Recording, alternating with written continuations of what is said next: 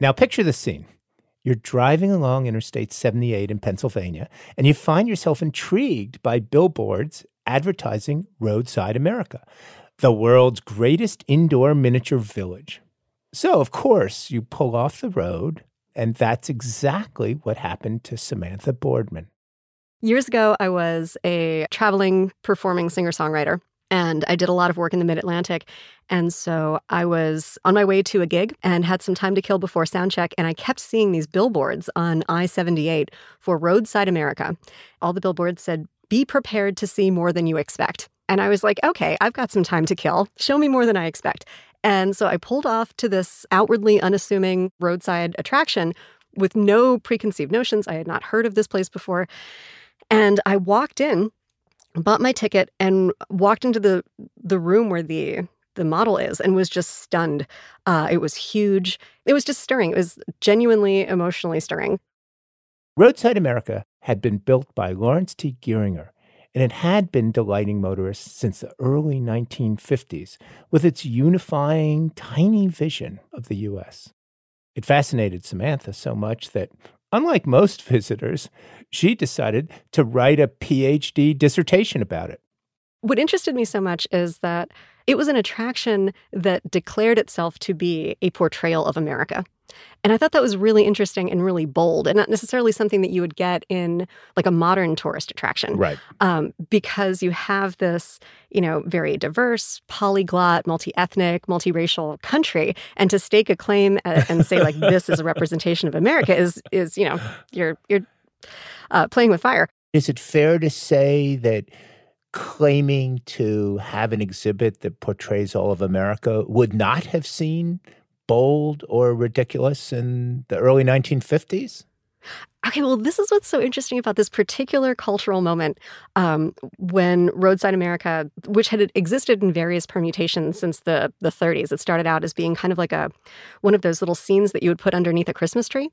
Lawrence Geiringer, the guy that started with an under tree display that grew so large it became a local attraction, and people would come to his house just to see this model that ended up taking over his living room. And then it was displayed in different places through the 30s and 40s, and then it eventually arrived at where it is today in 1953. So in 1953, you have this confluence. You've got a couple of things going on. So it's post-World War II. You've got the highway construction with the Interstate Highway Act of 1956. And you also have an American heritage tourism boom where Americans were encouraged to see America first. So rather than go to Europe and spend your tourism dollars there, to take in the local and domestic wonders. So there's this cultural moment when American heritage tourism sites are very desirable.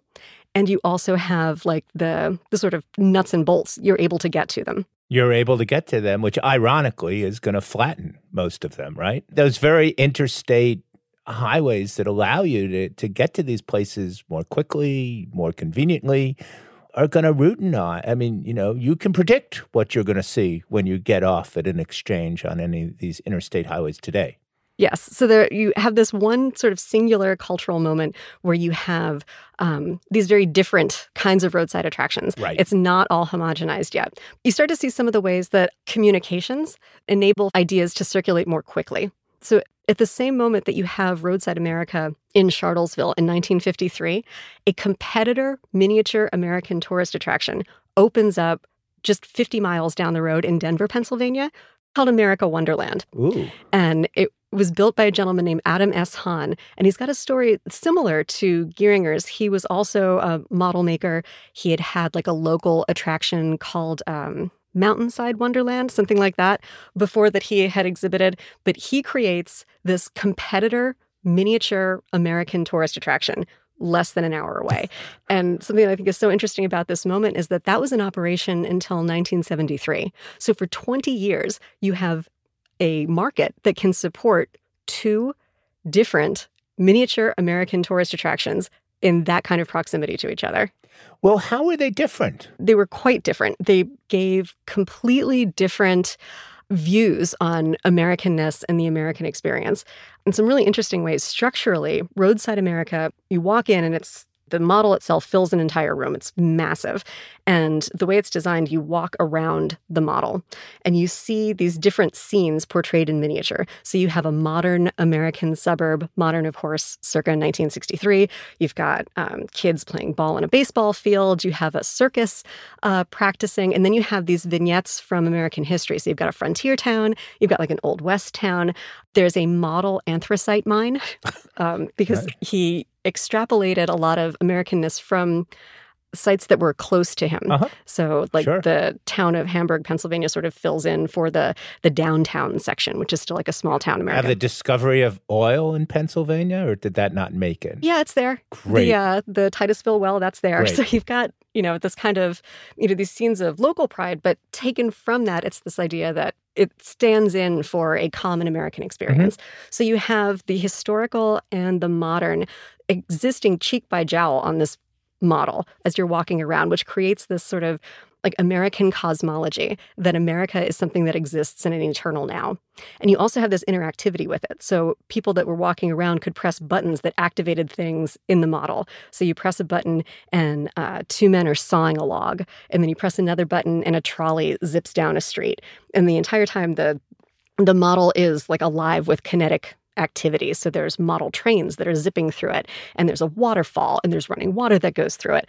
And then every 20 minutes, there's the night pageant, which is when the lights in the room where the model is dim, and the lights inside the model come on, and the Star Spangled Banner is played over a PA, along with Kate Smith singing God Bless America, while slides images of Jesus are projected on the back wall next to a fluttering American flag.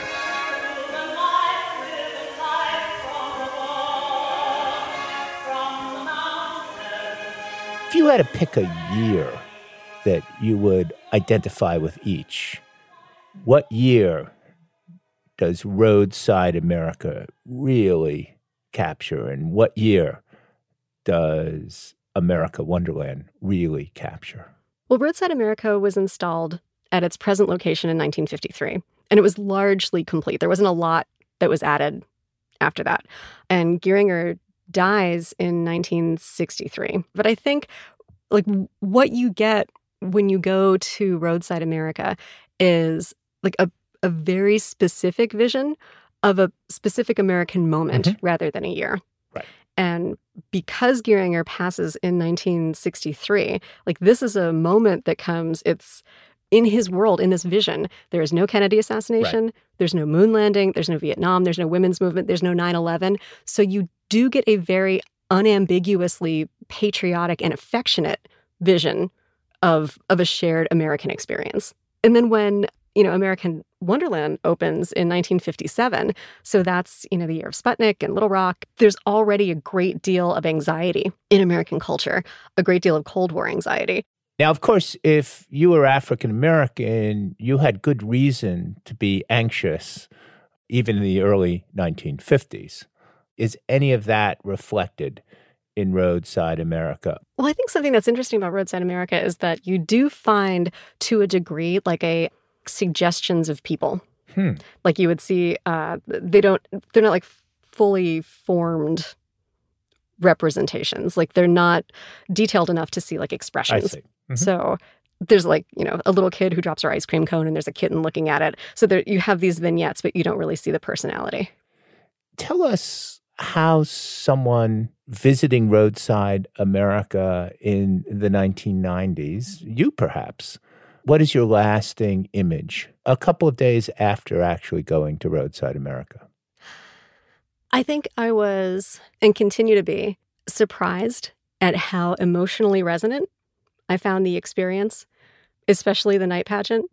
I was legitimately and unironically moved by this, the care and the time that this man had put into his singular vision and the great deal of affection that he felt for his country and the way that he was able to convey that so well.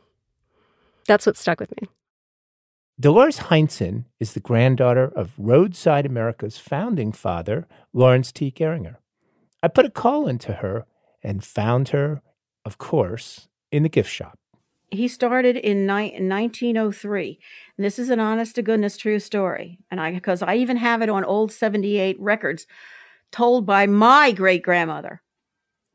And they were underfoot in the kitchen, and she shooed him out of the kitchen to get out and play. And they climbed up on the side of the mountain overlooking Reading near the pagoda. And the two young boys hatched this idea to build buildings, miniatures, small buildings. How old were they at the time? My grandfather was 9. His brother probably was a little younger than 9. He could have been about 8. He went home, all excited. They went home, and they told their parents, that was my great-grandparents, and they encouraged, and I emphasize the word encouraged, them to do this.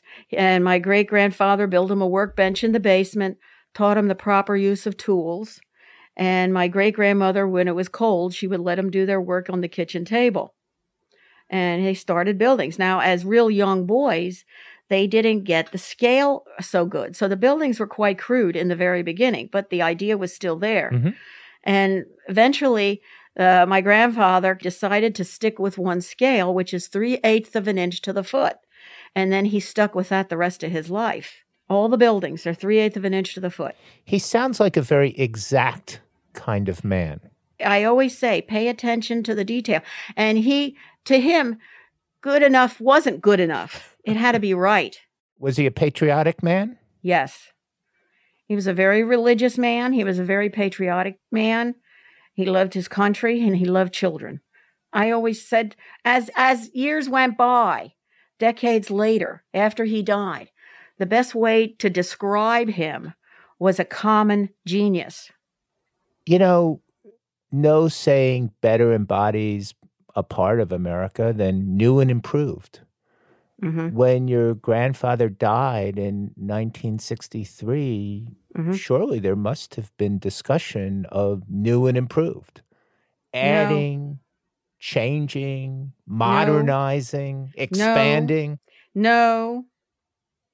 Because it's all my grandfather's work. And I always tell people, say, why don't you put the World Trade Center in? Why don't you do this? He died in 1963. That's pretty much the area there and prior where he lived and knew. And if you add something, I always tell people, it's like you have a painting like a Picasso and it's half finished. And Monet comes along or somebody and finishes the picture. Whose picture is it? What is it? It's nothing. And that's how I look at it. This, to me, is a tribute. Dolores Heinzen. And I know you want to hear Roadside America's night pageant again. So here's some more.